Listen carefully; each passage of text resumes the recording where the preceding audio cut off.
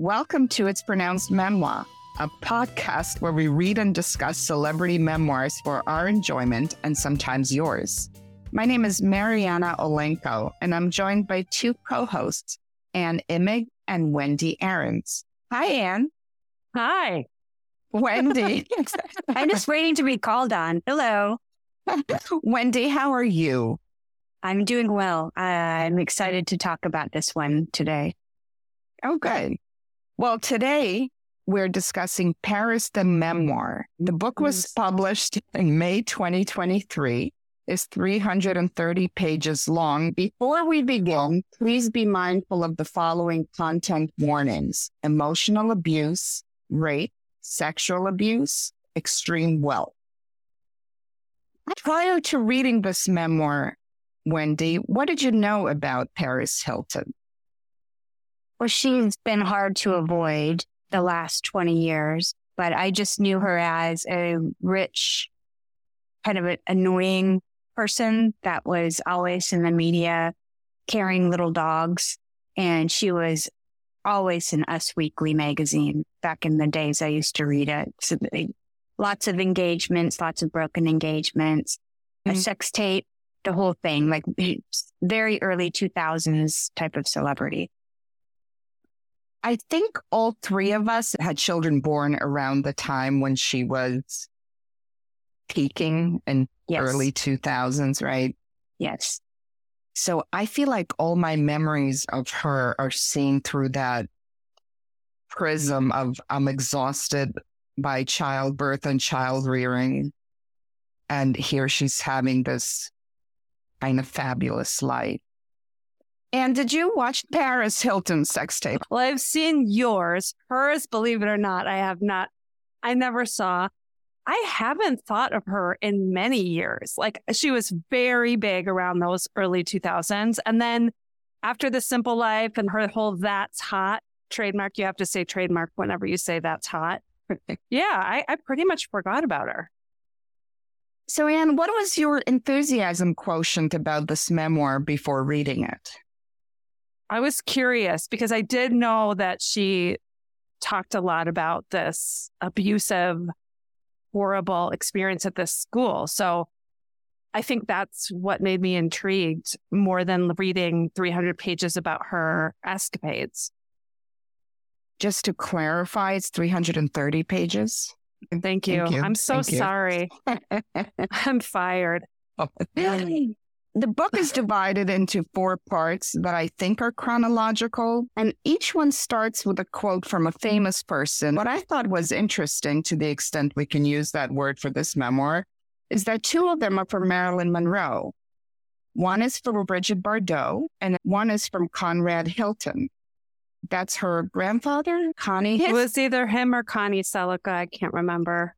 So Conrad Hilton's quote is the one that I find the most poignant. Be ever watchful for the opportunity to shelter little children, for they must bear the burden of our mistakes. And I wonder, it's given as a quote out of context, and it's powerful because, of course, we all want to shelter little children. I assume he doesn't necessarily imply that at the Hilton Hotel. The Hilton Kids Club. Oh, well, now it's all falling into place. Yeah. But I do wonder what he was referring to about sheltering little children. But that doesn't matter, because Marilyn has some quotes too. For example, never regret anything, because at one time it was exactly what you wanted. I could spend way too much time on that, but it makes like 0 sense to me because lots of horrible things happen that people have regrets about. The other quote she has is from Brigitte Bardot. I'm a girl from a good family who was very well brought up. One day I turned my back on it all and became a bohemian. This reminds me of quotes that we used to put next to our pictures in yearbooks. I don't know if people still do that. They're somewhat aspirational, somewhat unrelated to real world, just stuff that sounds good or good enough. I'm just not sure what pose Paris is striking here with the quotes. And the final one from Marilyn Monroe, just to close that fun loop, is Sometimes good things fall apart so that better things can fall together. I did Google all these quotes as part of my due diligence, and they are all attributed to her, but I can't imagine that Marilyn Monroe was so quotable. That's such a hack starlet thing to do, where they get Marilyn Monroe tattoos of quotes she said. And I think Lindsay Lohan was big on that. To me, it's just sort of hacky. Although that said, I wouldn't expect a Maya Angelou quote in the Paris book. And if you go with the first attribution of any quote that you find online, it's almost always wrong. I mean, hilarious. You have to dig and dig to find who actually said the thing. And often you can't even find it, but you know it wasn't Marilyn Monroe. Challenge accepted, Anne. All right. All right. Let's do it. I know the first thing we learned about Paris is that she has ADHD, and her description of what it's like to live with it is pretty vivid and alarming. She says that the ADHD brain processes past, present, and future as a spirograph of interconnected events. That sounds exhausting, but she said it also helps her in a lot of her endeavors. She has some trepidations about revealing the things that she does in this book. And this is a quote: "I'm super protective of my family and my brand. The businesswoman who grew out of a party girl and the party girl who still lives inside the businesswoman. So it scares me to think about what a lot of people will say." I personally felt that this protectiveness was very obvious in this book, that although she reveals a lot about her family and what happened to her, she doesn't let herself look too deeply into her feelings and her reactions to the events that occurred, to the extent that her family contributed to them. For example, she says that her parents are, again, this is a quote, "the most wonderful, loving parents in the world." And as a reader, I have some questions about that. They were the ones who sent her to a school that I don't know if it's CEDU or CEDU, I'm not sure how it's pronounced, but it was for troubled kids. It was run like a cult. She experienced tremendous emotional, physical abuse, she and the other children there. And it was wealthy parents giving up their right to parent the children because they felt or were led to believe that they had no other choice to save their child's life. And they had no idea what was going on. They were conditioned that their kids would call and be distraught and talk about abuse, but it was all just part of their lying. So the parents were totally gaslit and conditioned. And it doesn't surprise me. Paris Hilton is still so traumatized, and she was cast out of her family. So it was very evident to me why she has this push and pull between being so relieved to be back in her family and have such a closeness with her family, and then what she experienced and the anger that is like underneath all that. And I feel like she can't afford to really go there, just even emotionally. When you say she can't afford to go there emotionally, I think that's a great choice of words, because can she really take a position that, hey, you guys really fucked me? I mean, what the hell do I know, first of all? But like, if I was just guessing, there's part of her that's just not ready to pay the price for that kind of honesty, and perhaps have to deal with the consequence of the anger and rejection from her parents again. What did you think, Wendy? She's not a very deep thinker, and she seems like she's constantly in motion. And I will say that I am a proud watcher of the Real Housewives of Beverly Hills. And her mother, Kathy, was on it the past 2 years. And she's a fascinating, strange character. So I could kind of see, she seems like she's a nice person, but everything is great. Everything is perfect. No complaints from anybody type of image conscious person.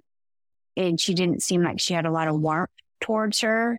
So that made me think that Paris loves her, but it's a very not deep down and dirty type of let's air our laundry relationship.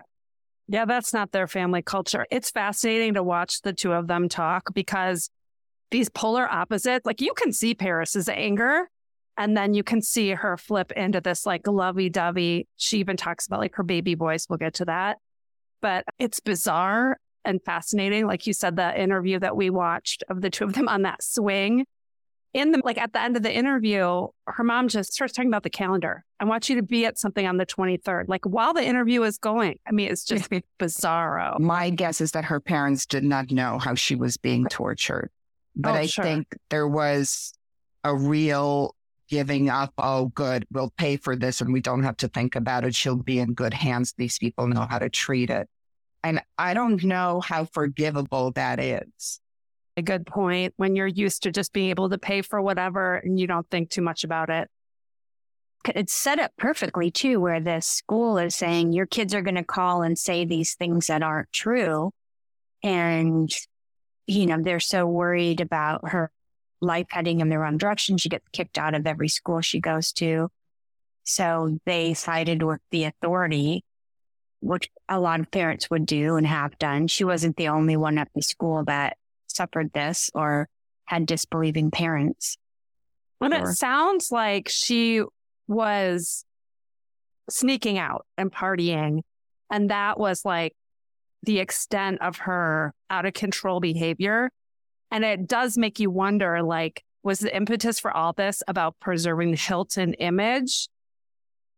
Like, we didn't really find out what was so heinous in the home. I felt that too. And I guess if my kid were sneaking out every night, it would be a cause for alarm. Probably, I don't know. But what else was she doing? Why was she getting kicked out of school? She doesn't say. That was like her ADHD stuff where she just school wasn't for her. But I will say they did have a realistic fear about her being kidnapped. So her going out at night and sneaking out. And then that kiss with the teacher, that whole thing was wild. I can see how they would be really afraid. There were real threats of her getting kidnapped. There was this crazy thing with her teacher coming on to her. And I think she was in the 8th grade or 9th grade when that happened. She was crazy young. Like 13. So just to recap, there was a teacher who called her, I think, the best girl. And he had this really inappropriate crush on her. And at one time she was in the car with him and he was kissing her and her parents pulled up behind them. And he just like gave chase with her in the car. And he's crying, saying, look what you made me do. Like, what an asshole. So then she gets back home into her room, gets into bed. Her parents come in and she's like, what? And they just drop it. And they never talk about it again because it's embarrassing and uncomfortable, which I guess goes with what Wendy's perception of Kathy Hilton is. There was a quote like that Paris says her mother's motto was don't complain, don't explain, or something like that. I'm going to try it out this week myself just to see how it goes. Well, it's very stereotypically WASP, right? Yeah. And Paris herself was talking about one of the interviews where her mom finds out for the first time. It might have been in the documentary on YouTube. She talks about when she's telling her mom what really happened for the first time. And Kathy puts her head down and Paris is like, oh, she's really like understanding and feeling this. And then when her face comes back up, it's like back to a smile. Yeah. The mask just goes right back on. So I'm going to go a little back into history because there's a tidbit that I love. Paris Hilton was born in New York City, February 17, 1981. And then her family moved to California. Do you remember whose house they bought when they moved there? My ears really perked up. They bought it from Jacqueline Smith. From Charlie's Angel. That's awesome. Now, for some historical background, her grandfather, Conrad, was briefly married to Zaza Gabor. But through my Pulitzer Prize-winning research, I learned that the briefly was actually for 5 years, from 1942 to 1947. They had a daughter, Francesca Hilton. And Zaza Gabor had written in her autobiography that the daughter was a result of rape by her husband, Conrad Hilton. Paris doesn't go into that, but that was before her time and ours, of course. Her great uncle, Mickey, was Elizabeth Taylor's first husband when Liz was 18 and he was older. And another favorite tidbit is that Bethany Frankel from Real Housewives of New York was her Aunt Kyle's friend and was Paris's and her sister Nikki's babysitter. So that's a fun thing. Her mother, Kathy Hilton, attended Montclair College Preparatory School in LA and was besties with Michael Jackson. So Wholesome. bizarre. Isn't That's it? so bizarre. So wait, let's back up a second. Because age-wise, her mom and Michael Jackson were best friends. Michael Jackson did stop aging when he died. Well, he aged in So- reverse. So this kind of math that is way beyond me. Do we think they're the same age, though? I would think that Kathy would be older, but I guess I've lost track. Let's keep talking about Let's this. keep This is talking about this. interesting. Okay. Yeah. We'll add some math in the show notes. At some point, Paris wears a dress that she describes as iconic. Silver chainmail dress by Julian McDonald, and says that dancing in that dress is better than a milk bath. Let's pause right here. I know we're women of a certain age, and I think I know you both well enough to guess that neither one of you has ever taken a milk bath. Am I right? Well, are we talking soy milk or whole dairy milk? Do we think Paris has taken a milk bath? Yes. Yeah. Really? Oh, I'm sure she's had every spa treatment. That's Beyond a what we spa would know. treatment? Well, I just assumed. My God, I've never even seen that on spa menu. That's right. I thought If you're a Hilton Gold member, that comes with the room. I assumed that the milk bath was something they did on The Simple Life, no? No. I don't. No, That was yeah. more rough and tumble. That was Putting like those being two in the sticks. Yeah, being sprayed in the face with a cow milker thing. Okay, Maybe. that's You mean not a an milk udder? bath. Do you mean an udder? Oh, I mean an udder. That's the kind of milk bath they had in North Dakota when Yeah. Wendy was growing up. Yeah. Yeah. The teat. The teat. Oh, you teat, know. The cheek. We'll leave the milk bath right there in the dairy section. Paris meets Nicole Richie in school and they're besties, and then she's in trouble all the time. There's that teacher who she refers to as Mr. Abercrombie, who's a grown adult and is obsessed with her. We talked about that a little earlier. She gets sent to live with her grandmother, Kathy's mother, whose nickname for some reason is Graham Cracker. Yeah. Delicious or racist? Cute. Okay. Graham, that's kind of cute. Adorable. At some point, she returns to New York and attends professional children's school, where she focuses on the fashion industry. Macaulay Culkin goes there too, and so does Christina Ricci, and they hang out together. At that point, low-key paparazzi's following Paris, and she feels protected by them. She tells her parents when they say you could be kidnapped, they're like, oh, the boys are looking out for me. And it kind of made sense to me, like when she's getting into some cab, there's somebody taking a picture where she's going. After the school year ends, she and her sister go to the Hamptons. But then Princess Diana dies in Paris and she's devastated. We adored Princess Diana. Now she was in heaven with Marilyn, forever young, forever perfect. I'm just guessing that Paris and the ghostwriter had some discussions about this. Like Paris has never mentioned heaven before, and suddenly Diana and Marilyn are in heaven together. And I don't know if they're like the only two people there, but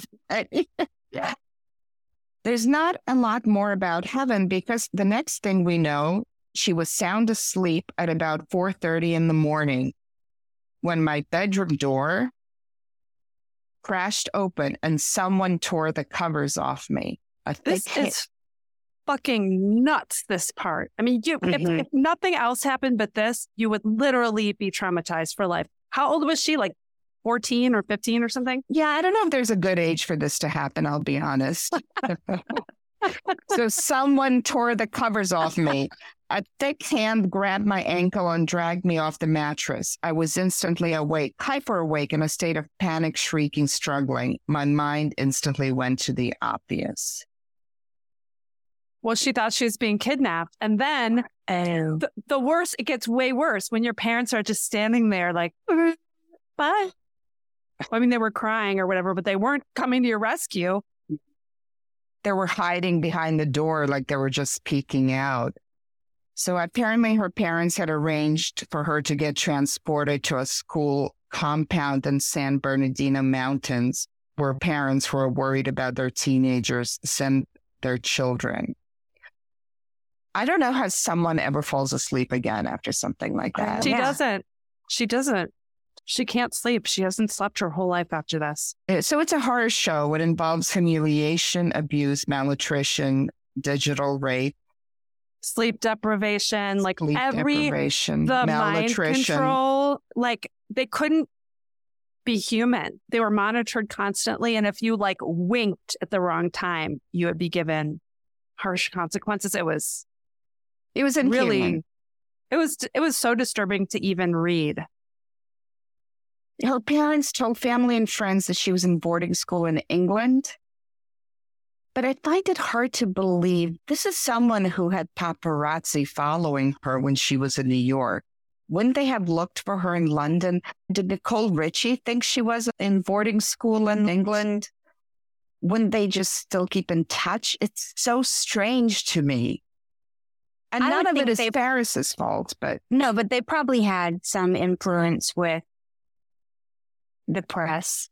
They are extremely wealthy, so they may have been able to squash some stories if anything got out. But she was as famous back then, so... True. Yeah. Oh, that's a really important point, actually. Yeah. Because if it was the Paris we knew later, boarding school or not, she would be all over London photographed. But you're right, Wendy, we just weren't there yet. People didn't even know who she was outside of this really small upper crust New York City circle. She runs away from this school, in quotes, a few times. She's always found and dragged back. One time she calls Kyle Richards, who I think is maybe 20 years old at the time, and Kyle calls Kathy, and the guards, the goons come to get Paris back. It's really heartbreaking. And she's so brave. She does this over and over again. I mean, literally risking death each time. It was pretty astonishing. It was kind of surreal, and it's hard to imagine such a young kid surviving something like that. Yeah. When she talks to her parents about it after she graduates or turns 18 and can leave this place, this wasn't about a kid ditching school and talking back, says Mom. We did it to save your life, Dad says straight up. You needed to go there. You were out of control. But again, other than her ditching school and going out at night, sneaking out, it's not really clear what she did that gave them such alarm. And I do believe that their alarm was real. I think they really thought they were doing this to save her life. I don't think she's doing drugs. That was never brought up. She said she did not do drugs then because of ADHD. She said reality was her drug. Like she wanted to go dancing. She wanted to go to partying. When she turns 18, she gets out and her parents send her to Catholic school when she hates. And then she goes to Storm King, a wonderful place for rich, fucked up kids. But I got kicked out for the usual reasons, plus keeping ferrets under my bed. Oh, she loves animals. We haven't talked about this. Little known fact, she had all these crazy animals growing up, like goats, and she had a little monkey and rats. She rats named after all the characters in Beverly Hills 90210. Yeah. I can see someone meticulously reenacting this for an Instagram reel. Oh my gosh. She says, my education was how to scrub toilets and haul rocks, how to fight for my sanity, how to hurt people before they had a chance to hurt me. I was great at that. Algebra, not so much. It was very heartbreaking when she comes out of the school and her observations on how the world has changed in a few years. It's like Kimmy Schmidt. Yeah. Oh my God, you're right. This is what she says. Euros had become a thing. The new IMAX had hello and came in a selection of Easter egg colors. Everyone had email now and cell phones. When I lived in Palm Springs, Graham Cracker had a mobile phone the size of a submarine sandwich with an antenna sticking out on top. Now everyone had these adorable little Nokia phones. There's some more stuff. She has a meeting with Harvey Weinstein and a producer. She says that the producer sat there cringing and saying nothing while Harvey made pervy, weird comments about me and my potentially huge future in his world. He was as creepy and aggressive as a person could be over lunch in a crowded restaurant. Then she moves in with 2 Playboy bunnies. Oh, wait. 1 second. I wanted to bring one thing I found really interesting that was in the documentary is, so she had done all this horrible manual labor in the schools.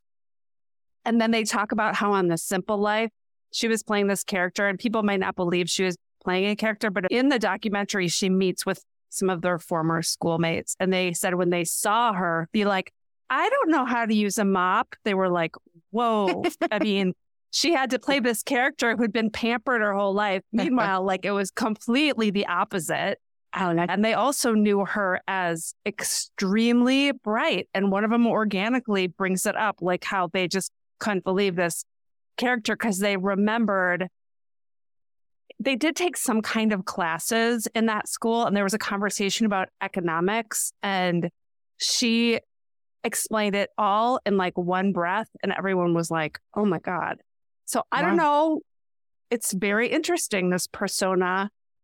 And then having these totally independent people verifying some of the stuff that'd be really hard to believe about her because she plays that persona so convincingly. It's like a shapeshifter. Yeah. Yeah. Like for survival. Yeah. That description by others in the program is not consistent with how she describes herself. She describes herself as not academically gifted, as not interested. So it's almost self-inflicted to a certain extent. I think she cultivates that persona. Yeah, she actually describes she can't even stop it. It's like that baby voice thing. It comes out of her. So she lives with 2 playmates. YouTube launches in 2005, 3 days before her 24th birthday. Hugh Hefner wants her to be a playmate, but her mom shuts it down. When her mom was a teenager, Hugh Hefner also wanted her to be her playmate, but Graham Cracker didn't let it happen. I don't know, maybe Hugh Hefner should ask adult women to pose. What a beautiful lineage. Matrilineage. Such a nice legacy.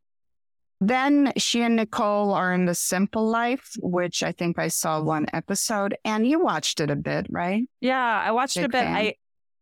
I watched it a bit. I think I just was mostly fascinated that Nicole Richie was Lionel Richie's daughter. I didn't know who Paris Hilton was. Nobody really did, I don't think, at this point. But it was interesting because there had been Survivor, there had been this was a new kind of reality TV. It was right around the same time as like Nick and Jessica Newlyweds. I was a big fan of that one. So I think there was the cringe worthiness part of like these celebrities interfacing with regular people in the sticks kind of weirded me out. So I didn't really go all in with it because it was hard to watch. Like they would flirt with and pretend to date some of the boys, like even the host family. And it just made me so uncomfortable. Do these guys think that they really like him? You know, just that kind of like playing with him. Her description of it is quite kind. Like she seemed like Nicole really liked the people that they were with, the host family. Yeah. So it wasn't a bratty thing.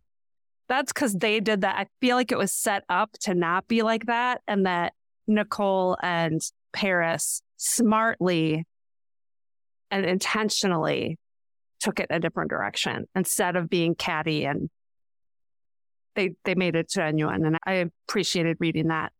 Yes, I did too. Okay, so then South Park, which is a show that Paris loved, did an episode on her. This was hard. It was called Stupid Spoiled Horror Video Playlist. She's the title. All?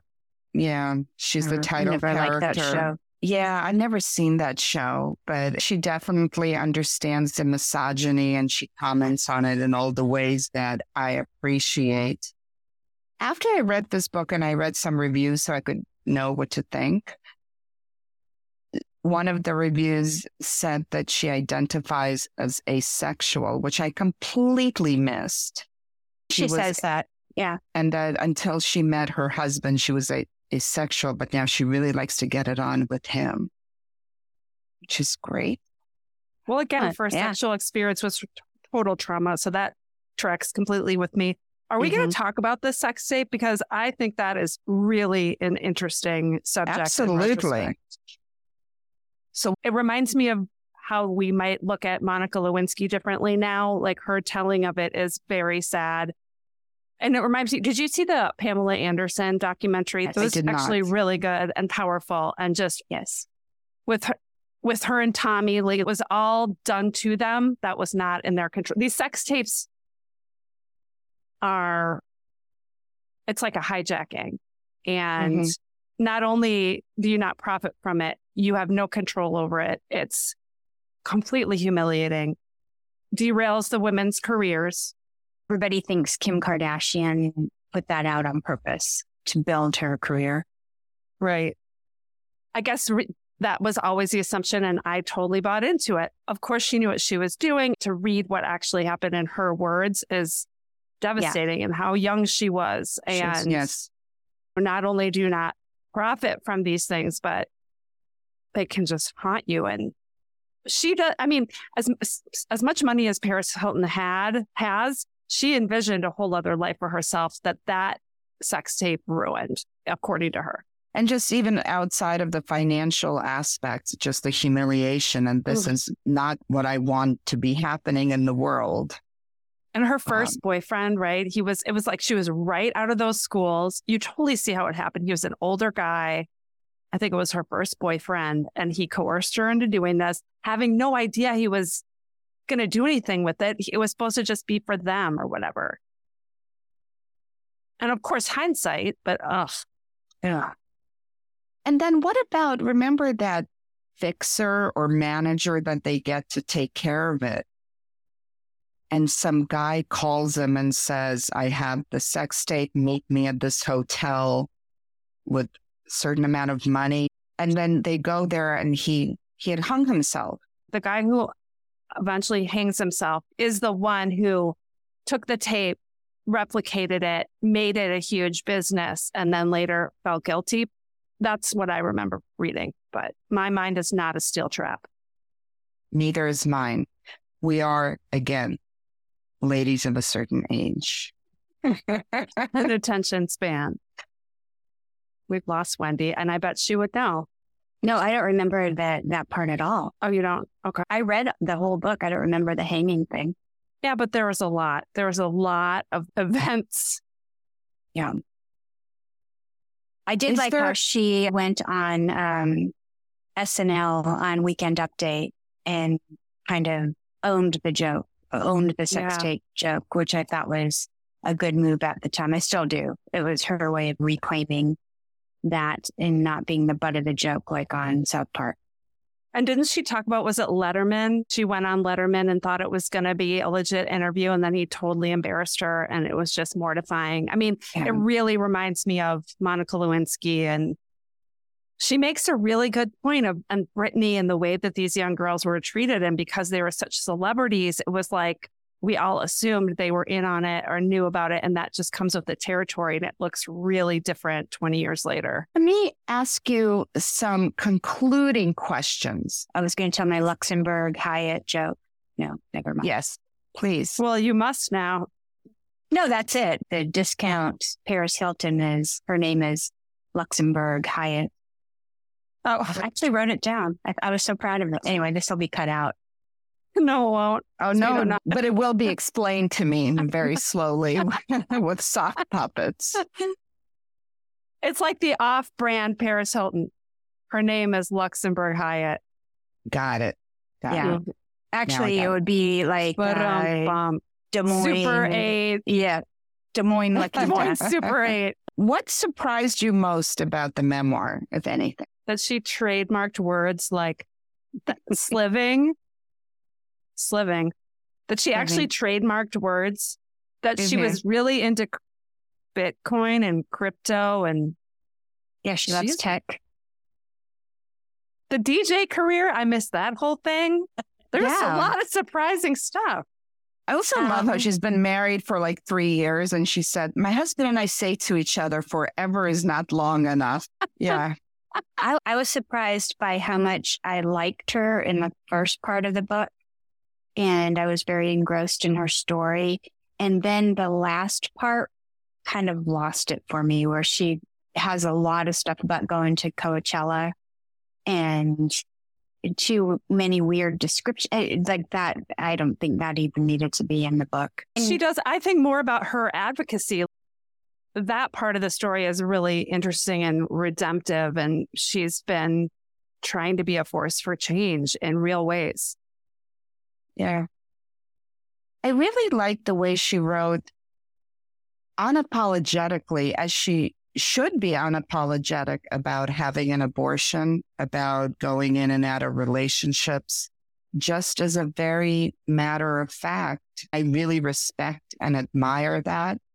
She's vulnerable. I'm torn because she provides a lot of facts about her background, but I don't think she does the emotional vulnerability just because horrible things happened to her. How much of her narrative did you believe? You think it's all true? I believed pretty much took all of it at face value, but then there were certain moments where I'm like, oh, come on. Like when she reminisced about the hijinks she would do with Nicole Richie and with Farrah, her sister Nikki, and Farrah, and that she said that she put them like on top of each other's shoulders to try to get into a club and put a trench coat around them like that. That's from the Muppet movie. Yeah, exactly. That did not happen. Why did you throw that in there when we need to believe you on much more important things? I want to add this. I remember in the book, she talks about Dave LaChapelle photographs that she did and that were in Vanity Fair. And that's really what put her on the map. I remember at the time when that issue came out, and that's all anybody was talking about because they were rich, beautiful, entitled girls that nobody had really seen before. And I think that really colored people's opinions on them for years and years. So when I read this, it was really interesting to see her thought process behind it. And I think she's extremely savvy and she knew exactly what she was doing and the result it would have. So I was most surprised by her business acumen and how she is very much in control of her image. And we see that and her personas and everything. But yeah, she's not stupid. That's for sure. Definitely. And I was surprised by how much money she's made. My God. Like her goal now is $1 billion. She's way past the hundreds of millions. And she doesn't take family lines. No, I mean, whatever that could mean, like a lot of things, because you could be, I mean, she says she doesn't take any money but maybe you've been set up in other ways, but she has so many product lines and hotels and perfumes, makeup, like clothing lines, hotels, these DJ things where she makes like $1 million an event. Right? Didn't I read that? $1 million an event? And her wedding was on Netflix, I think. Oh, there you go. Yeah. You made a really good point about how you wish there were photographs in this book. Yeah. Yeah. It's weird. Because I would have loved to have seen some photographs like that better than a milk bath dress, for example. I would have liked to have seen Farrah on top of someone else's shoulders. Yes. And that's interesting too, because in the documentary, you see she loves to collage and like bedazzle her collages, which you never would. It's so low tech. Well, and who doesn't? But all the other memoirs that we've read have had like, big middle sections with photos like Dolezal and, Matthew Perry. And you're like, of all the people who would have an inset, you would think it'd be her, but maybe she didn't want to pay for, I don't know, how, the Xeroxing. Or she's just like, please, I'm everywhere. They can Google it. They can Google me. Do you like her? Would you want to have coffee with her? A very brief coffee, because my reaction to her in the book is I really liked her. And then I found her to be getting obnoxious and tiresome by the end of the book. And I would anticipate that being how the lunch would happen. Oh, I said coffee. What's the lunch about? Oh, sorry. I don't think she'd have a thing to say to any of us. Like, she'd be friendly for a few minutes and then leave. Like, I just can't imagine having any sort of actual connection. She lives on a different planet. I don't think she'd have any curiosity about any of us, and the discussion would be very one-sided. And she's also famous for pretending she has a cell phone call. So I think she'd be doing that like a minute into the coffee. I would like to see the unicorn hop, though. Oh, my God. Oh, I saw. You told me to YouTube it, and I did. I mean, in real life. In real life. Oh. Okay. Well, are we done? Yes. We are leaving Paris. We're departing Paris. Farewell. Bonjour. No. No. Au revoir. Au revoir. We'll be back soon with another memoir. Bye. Me too. Bye. Bye.